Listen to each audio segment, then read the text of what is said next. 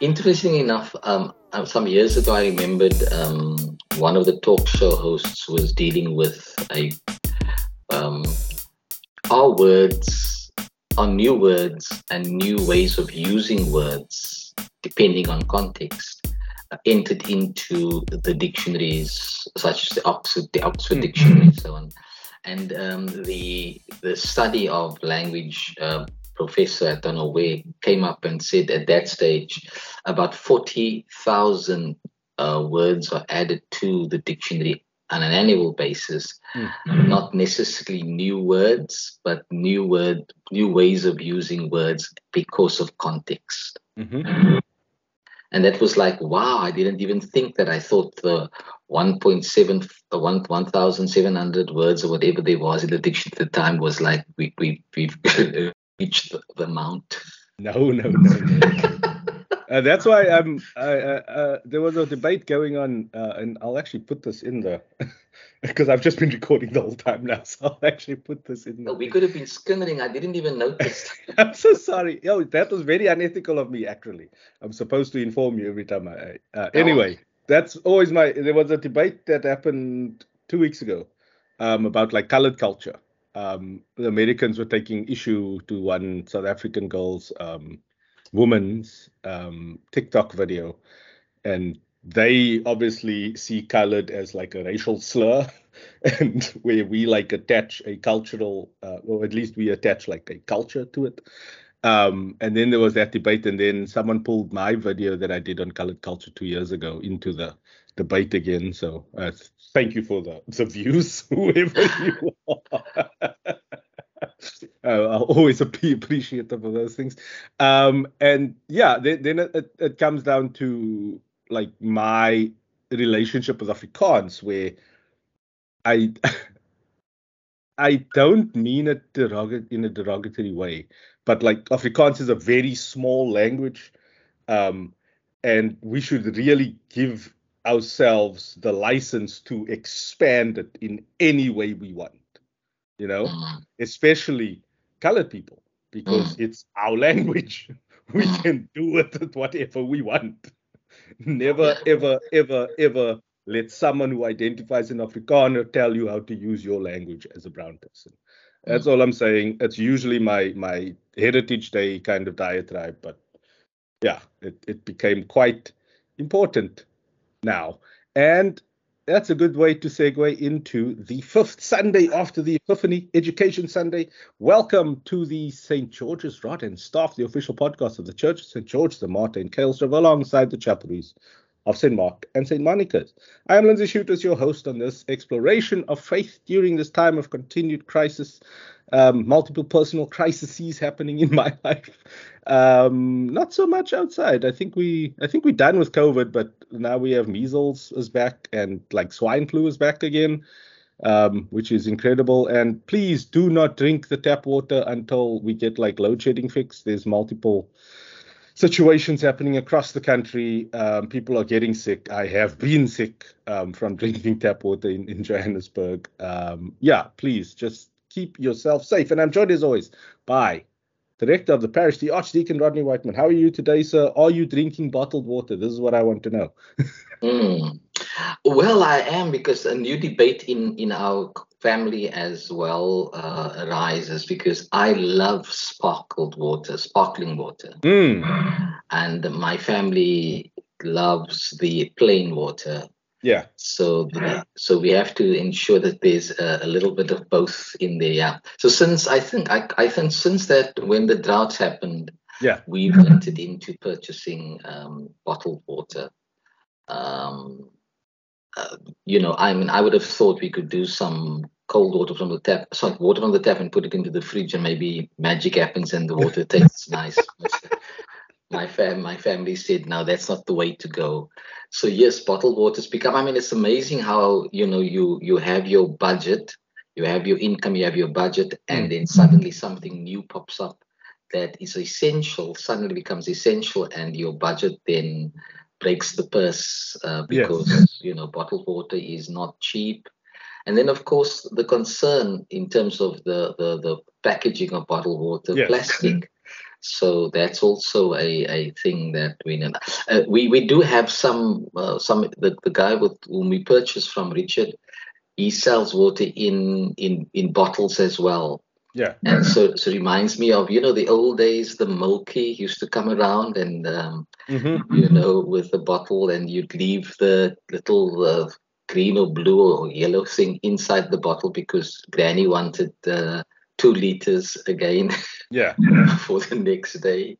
So maybe that system should kick in where we can use water in bottles itself, and then trade them on a daily basis Yeah. at the stoop. You could also just boil water and then store that in the fridge because that does make magic because most pathogens cannot live above 90 degrees, 80 degrees Celsius. And boiling water brings it up to 100 degrees Celsius. But it does. This conversation does actually, speak to how our lives are dynamically changed. Our years is an essential element now that you have to think about using differently. Poorer communities may not even have this conversation because they may not be able to afford bottled water. So it does bring up social challenges. Indeed. Some of us have the means to purchase bottled water, and it's almost like it became at one stage a new social trend. Oh, so where did you buy this bottle? It looks nice, and so forth. Or the brand of water that you're using, that you what's in.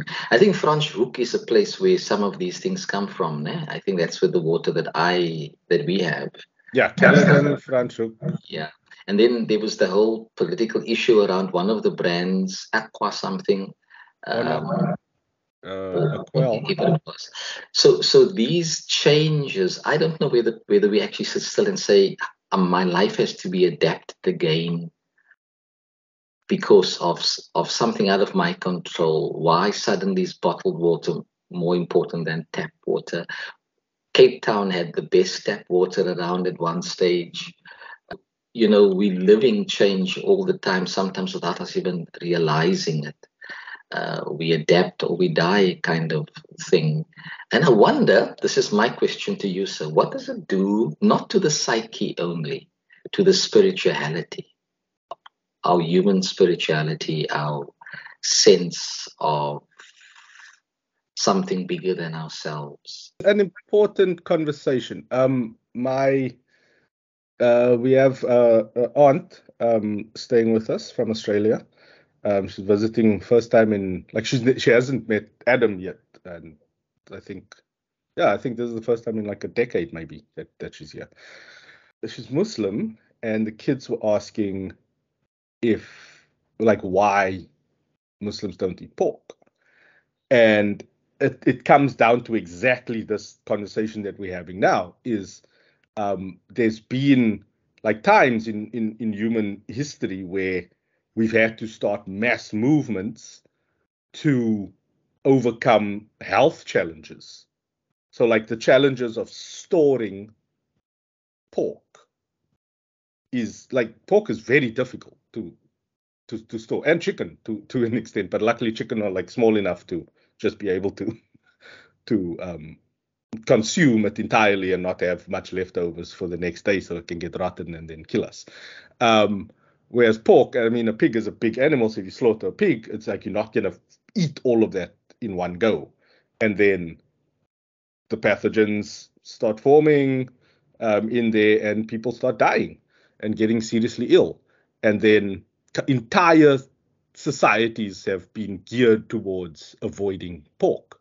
And now it's all these little ritualistic cleansings and those things, they all actually very practical ways of solving public health issues years ago that have just somehow been baked into our society and into our religions and those sorts of things. So it's a very fascinating evolution of culture.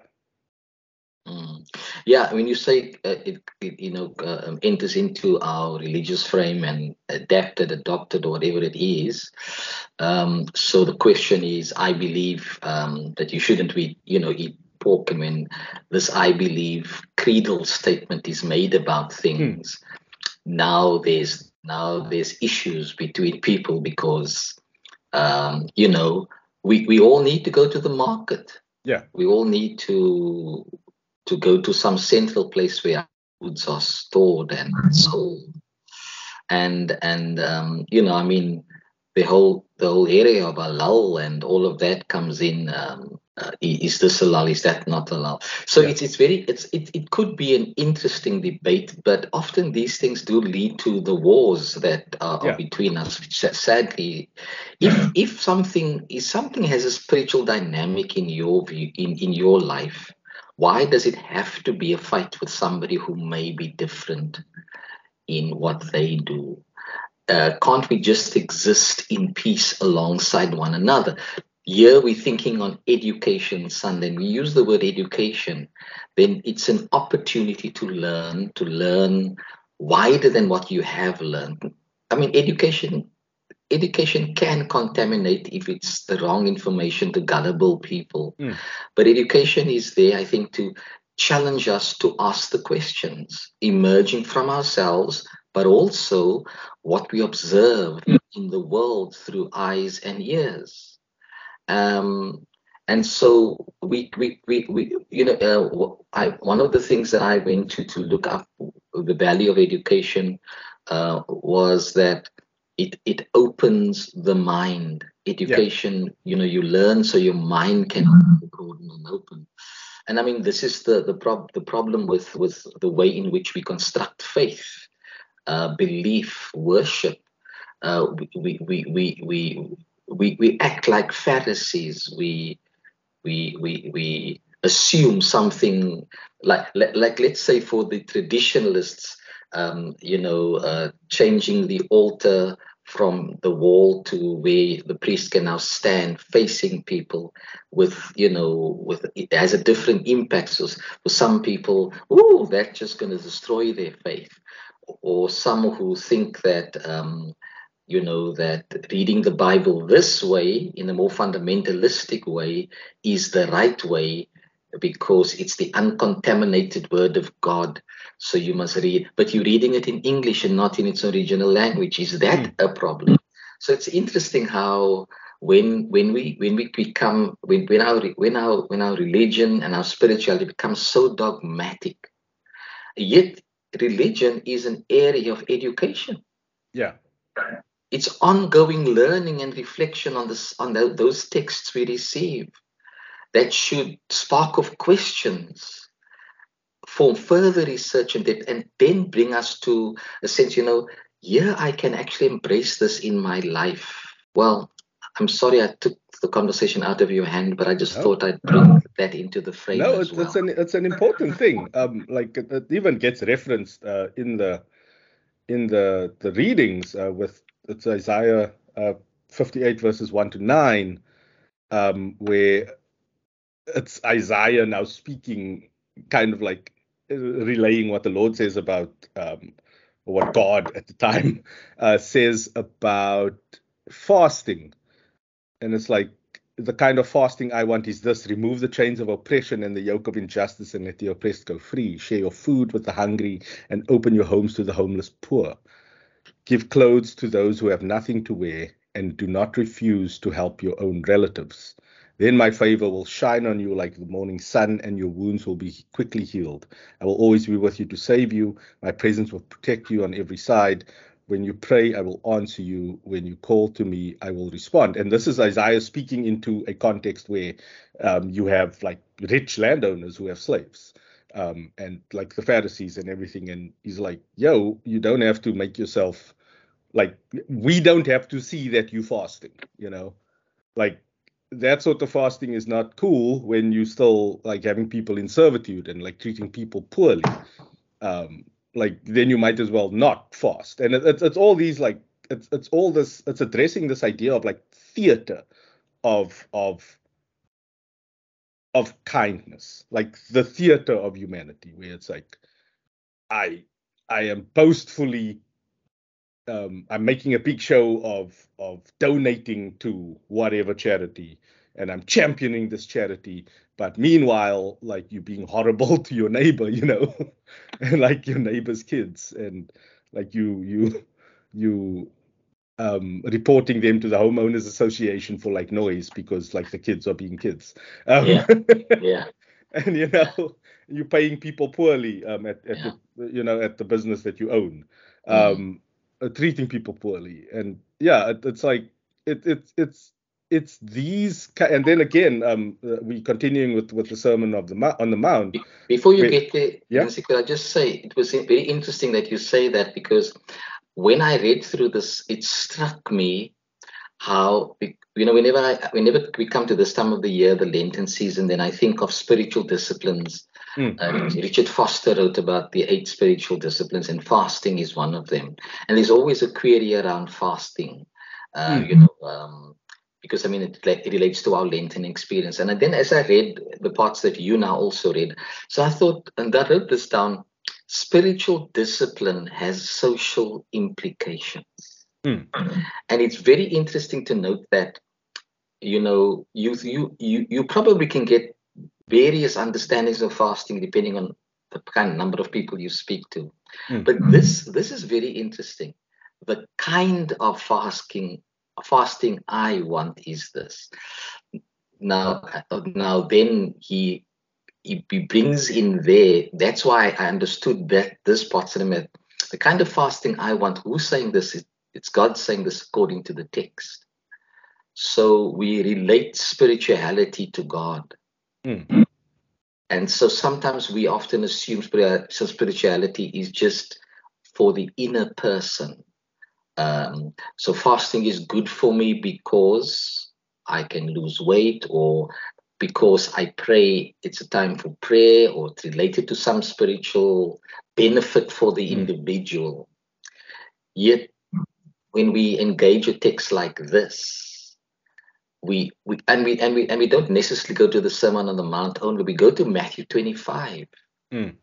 When I was sick, did you visit me? So thinking of Matthew and Isaiah, connecting, bringing them into conversation with each other, we have to ask ourselves: does our worship on Sunday have social implications? Is God wanting us to reflect further than just the sanctuary? I know Bishop Margaret often talks about the role of the deacon in the church is to take leadership, to bring us into the sanctuary, bring the world into the sanctuary, and then taking the world going from the sanctuary to the world. And the deacon has reference to serving. Yeah. So does spiritual discipline, is it then my part of my service to God amongst God's people, where the serving would be an impact on social dynamics, and not just that I'm saving my soul in the event only. Saving of the soul has implications for the day-to-day living in the material world. Yeah. But you can take it a step further, like just on a human culture kind of level, and how we put up these gateways to access to like worship, and like all these rituals. We purposefully exclude people through silly things like you must wear your Sunday best. And it's like, wow, guys, is it? I know in the past maybe it would have been like because the rich people are going to church, that the poor people believe that they must also dress up as how the rich people dressed at the time, and it just creates this animosity towards like organized religion, and that's it's where it created the opportunity for like the Hillsongs and those churches, Yeah. the Riversides, to kind of enter and offer a different space Mm, for people to come as they are, mm, or at least just as you are on the outside, not as you are on the inside, because there's still some very outdated ideas of what a person should be like there. So it's not really open to everybody. It's not really home for everybody, because things like homosexuality are still frowned upon, or at least negatively taken very seriously mm, in many of those communities. There's mm. still the pray away the gay vibes going on there, which is just absolutely shocking. But it's and that's where like education comes in, where like I have achieved the enlightenment of agnosticism through education, because I've asked too many questions and found too many insufficient answers to ever entirely swallow the idea of like Christianity. Um, and we were talking about it last night actually. A friend of ours is reading a new book. I forget what the book's title is, but it's like about the demons in the world. And I was asking my wife, and I said it with out of a lot of respect, obviously towards her faith. It's like I don't understand how people in this day and age, highly educated people, can form a worldview where there is this sinister, like evil force out there coming to get them.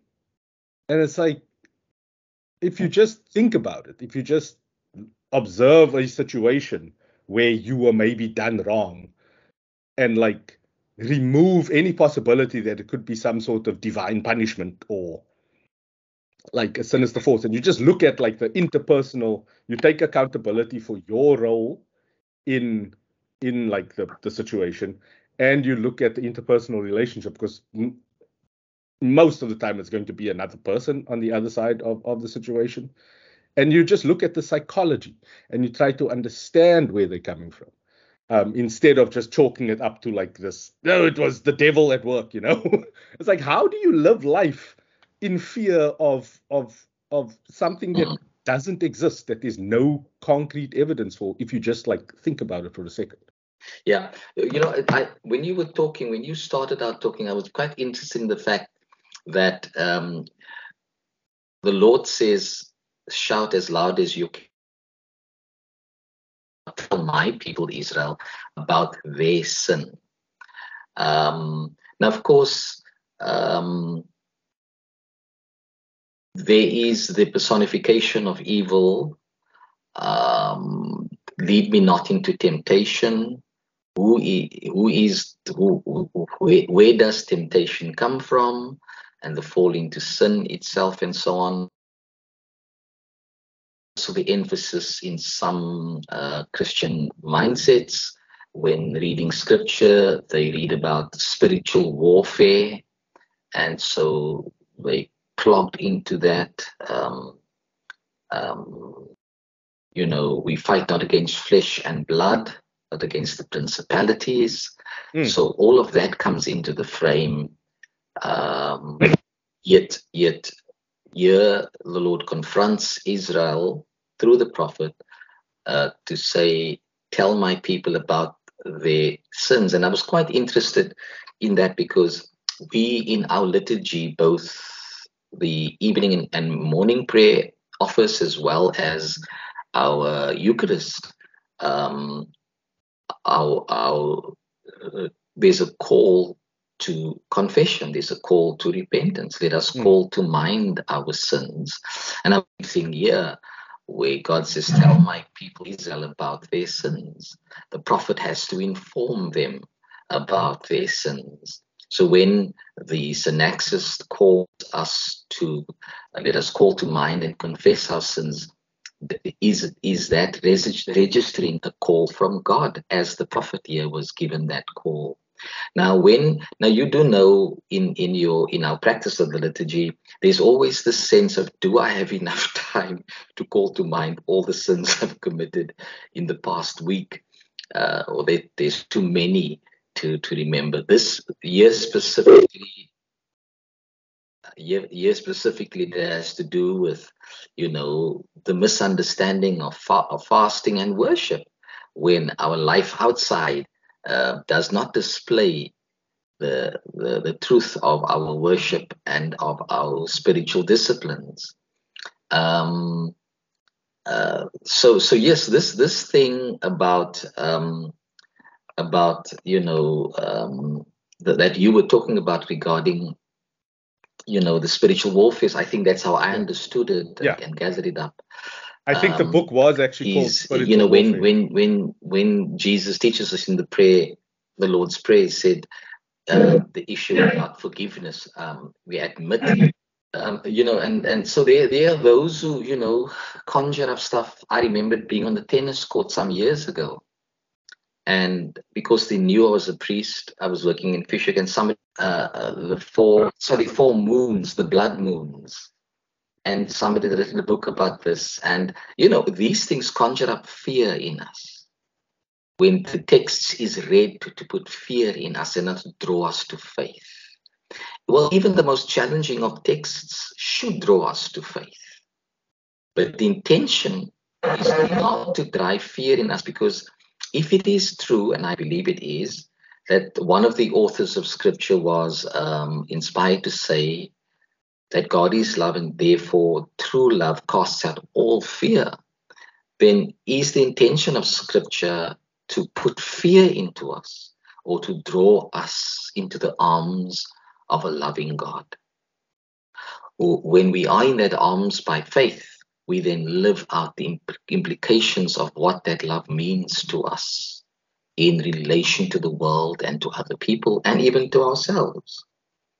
So yes, you made a statement early on, and I was very attracted to it. It's not a new statement I've heard, but the developments of world views, which includes faith, is where sometimes our conflict. It's no longer us reflecting together on the text. Now we're fighting about the development of world views which differ. So I often wondered why my theological courses never included a theme on spiritual warfare. Or is it because we believe that the crucified Christ won the battle, and for us now to live in response to the resurrection, the new life, the life of the Spirit, as Paul talks about in his letter to the Romans, that should be our focus. But it doesn't take us away from realizing that we do have temptations and we do fall into sin. So Jesus' prayer for us is so crucial. And so this is a very interesting debate about it. And yet again, on Education Sunday, our faith must not be so shallow. We need education for our lives, spiritual education, biblical education. In fact, I think that in this month and in this liturgical year, Matthew's gospel, as everybody else's gospel, Matthew's gospel specifically is a teaching gospel.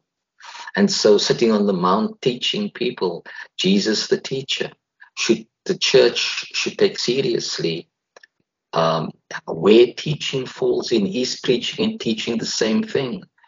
Is it enough to do it on a Sunday morning? Because there's many misconceptions. People listen to sermons and they hear it in the way that they hear it. The preacher preaches in the way that the preacher hears it. And there's no platform where we come together and say, well, I'm not so sure I believe the way you understood the text, but it should lead us to conversation. Prayerful conversation should lead us to community, whether you would agree with me or not, because it's in our conversation that we can grow. It's in our conversation that the Spirit of God can educate us and grow us. And that's why I'm fixated by this week's quote on education, that it leads us to an open mind. Spirituality doesn't lead us to a closed mind and a closed heart. In fact, spirituality, scripture, the Christian faith, in my view, is there to open us. If I can use some symbolism from the revelation of John, I stand at the door and knock. Anyone who opens up the door, I will come in. And what will happen? I will sup with him. There will be fellowship. And in that fellowship, we will learn, we will grow, we will engage and be engaged. And so we are more open-minded and open-hearted than closed itself. Faith is a risk. And people who want to cotton up faith do damage to faith, as far as I'm concerned. I'm sure there's so many themes in scripture, so many texts that we haven't even bothered to go in deeply. And is a challenge for us to say, what have we not yet learned? And what have we got to relearn? I love the way you framed faith as being a risk, because it comes down to that idea of like, what if you got it wrong? Because faith it's a bet.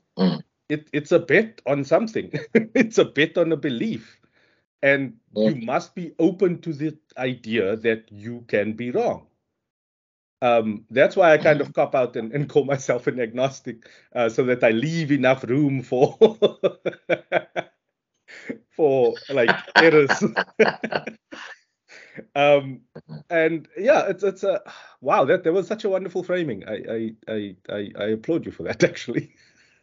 And yeah, like this absolutism, this idea of absolutism, where it's like, where you believe that you've read the entire Bible, so you know the story.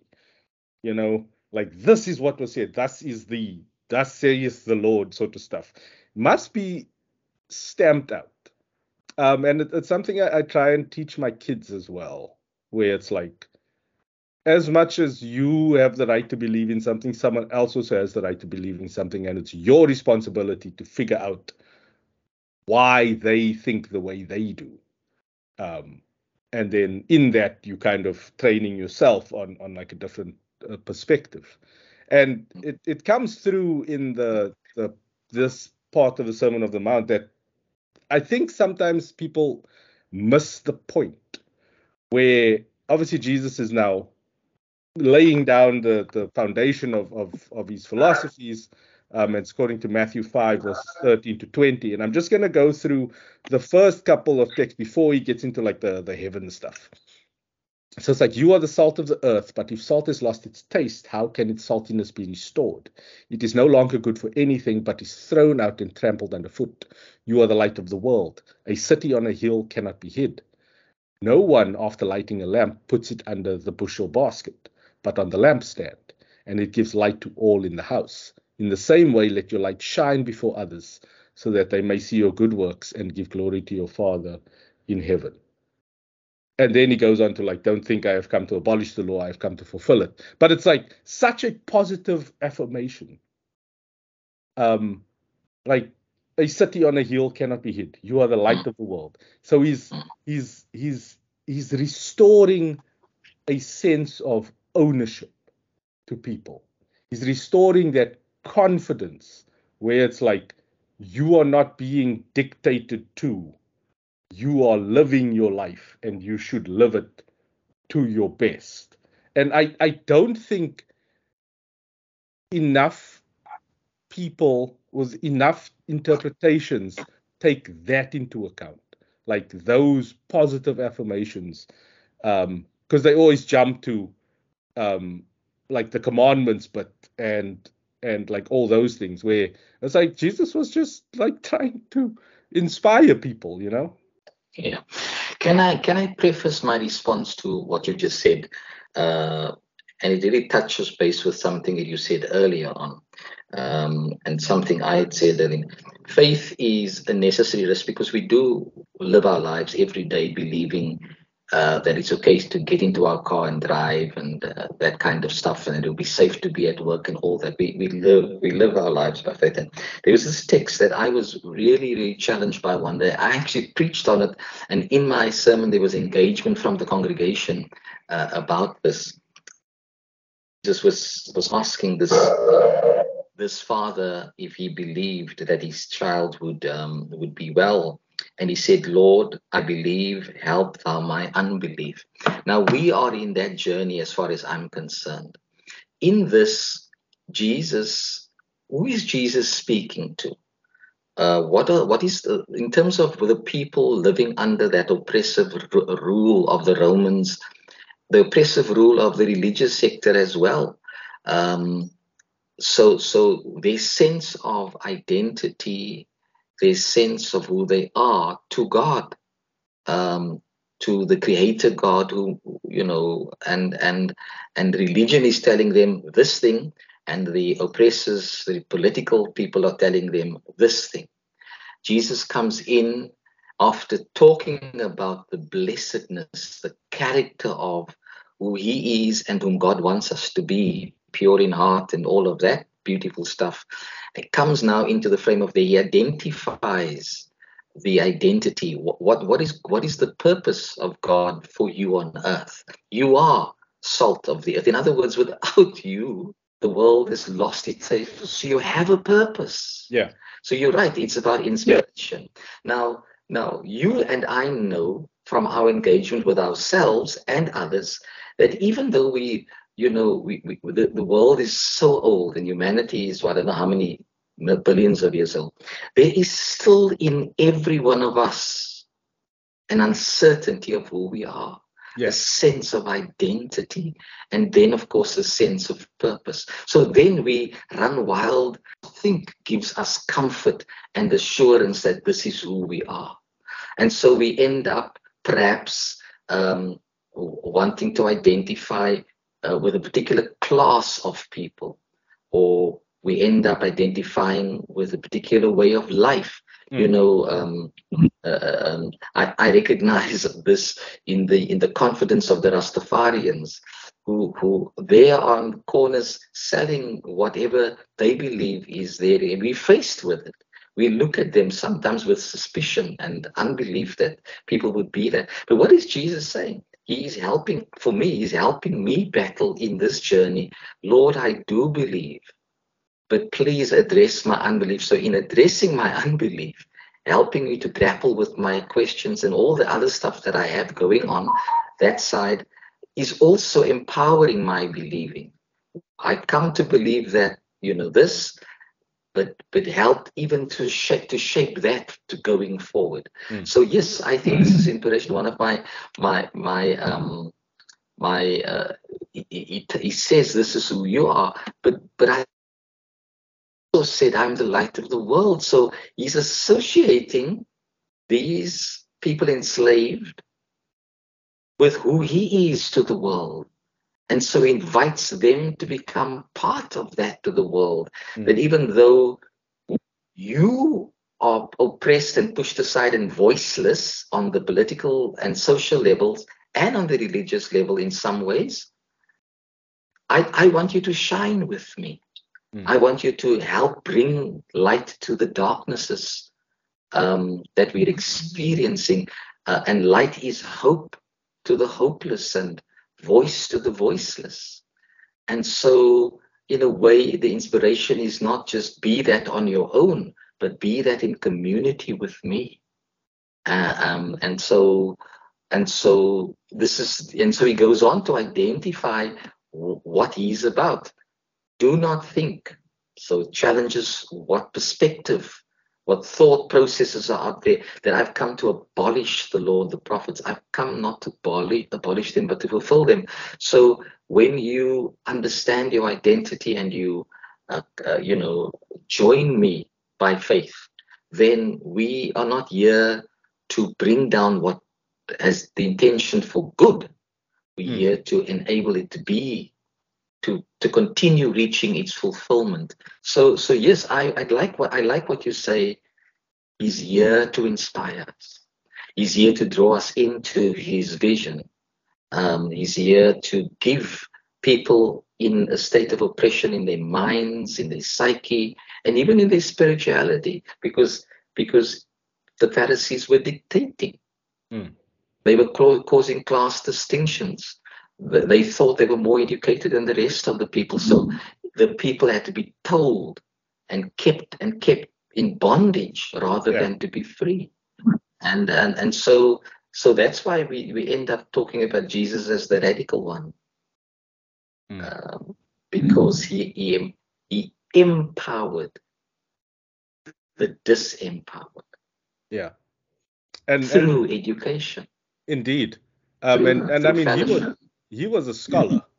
He was a scholar of the text, of the law, of like from a very young age, and it's the use of education as not as a weapon that you can wield over the uneducated, but to share it. And I think even if we look at education from like a mentorship perspective, we should be sharing our knowledge, like in your workplace, at home with children. You should be open to share your experiences, because we can only learn if we learn from each other, and that uplifts everybody. And there's a silly example that I have of this, where obviously the Eskom situation is crazy. And so the editor of the African desk of The Economist decided to equate a wind project that was launched in Mpumalanga, and it somehow costed the same as what Eskom had spent on diesel for the open cycle gas turbines. And he's like, if Eskom had invested that money a year ago in like wind power instead of like burning diesel, then they would have had the same generation now and more reliable like going forward. And then I said, it's like they didn't budget to spend that money. Like you have to look at the spike in the cost of fuel because of the war in Ukraine. You have to look at all of these things that factored into, like the original budget was 8 billion rand and they've spent 22.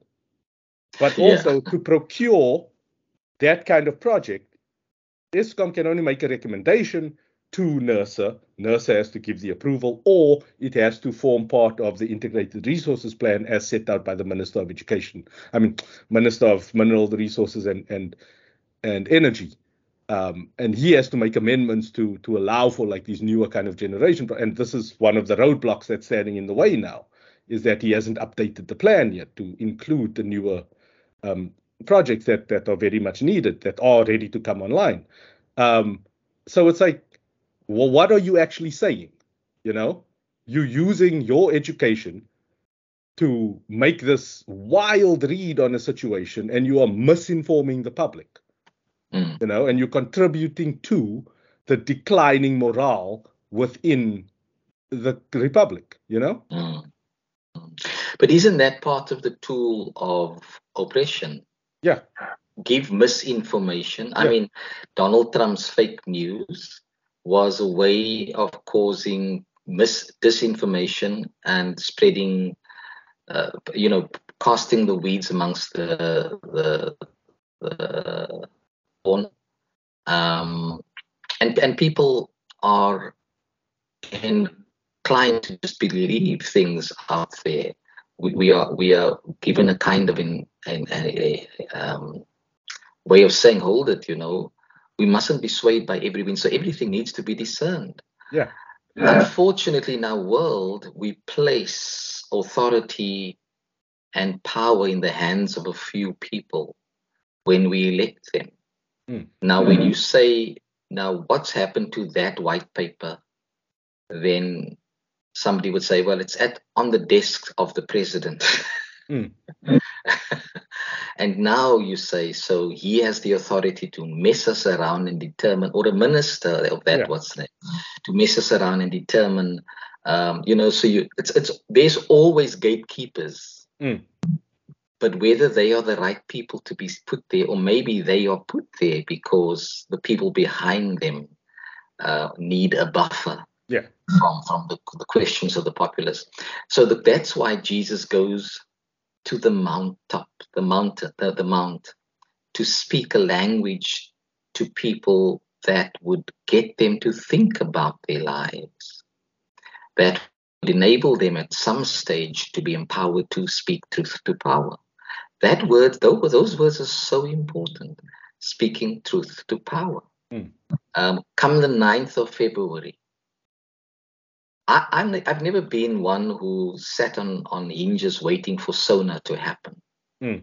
But even in the ecumenical movement that I'm part of, the question is about church's response to what we hear the president say. Yeah. But now, how are we going to engage it?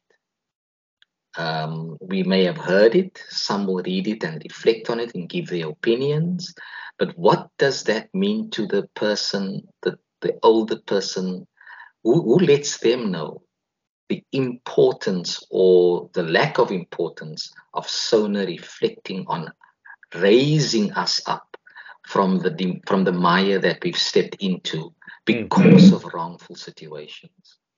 That is why I like this way in which God engages the people from the prophetic perspective.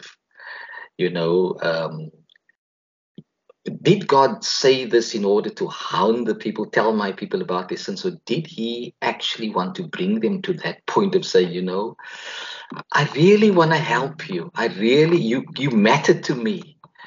But there is this stumbling block that I want to, because that will keep you from hearing what I'm engaging. So in other words, God's perspective, God's eye of what is happening in the world, now reflected through the mouth of the prophet to the people, to bring them to that point of, amidst all the other things, your wounds will be quickly healed.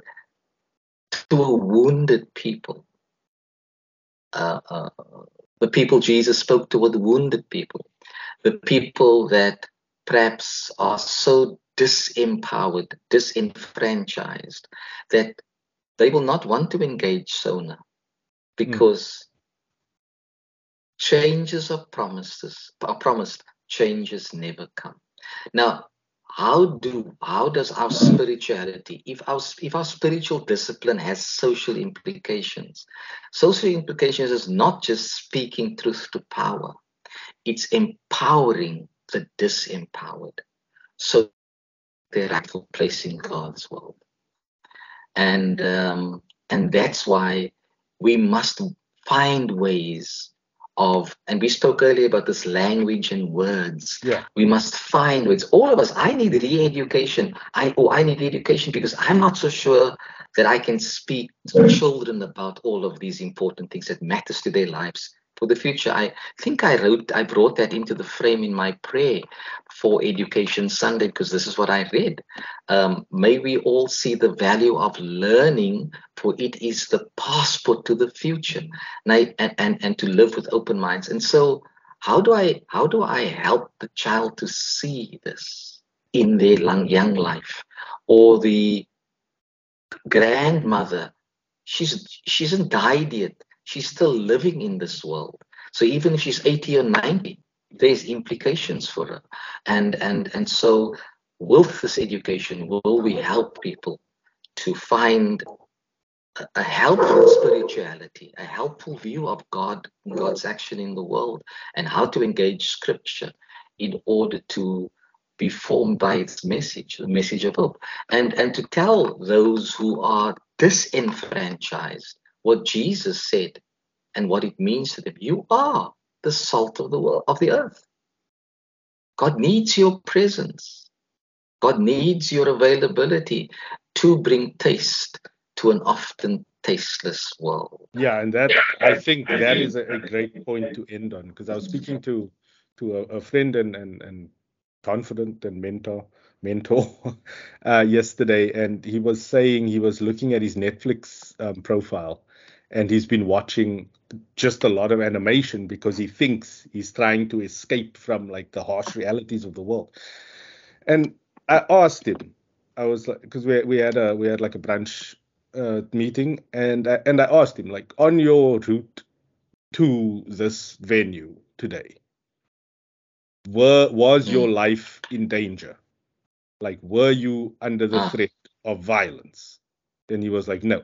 And I'm like, exactly.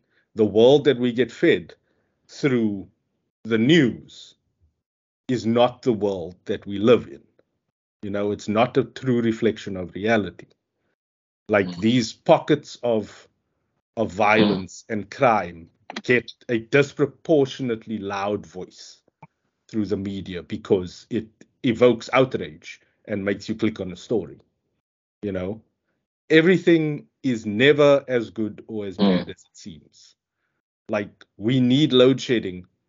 It's a necessary tool to maintain our electricity grid so that we do not end up like Pakistan, that had a complete grid collapse 2 weeks ago. The entire country was without electricity for 36 hours.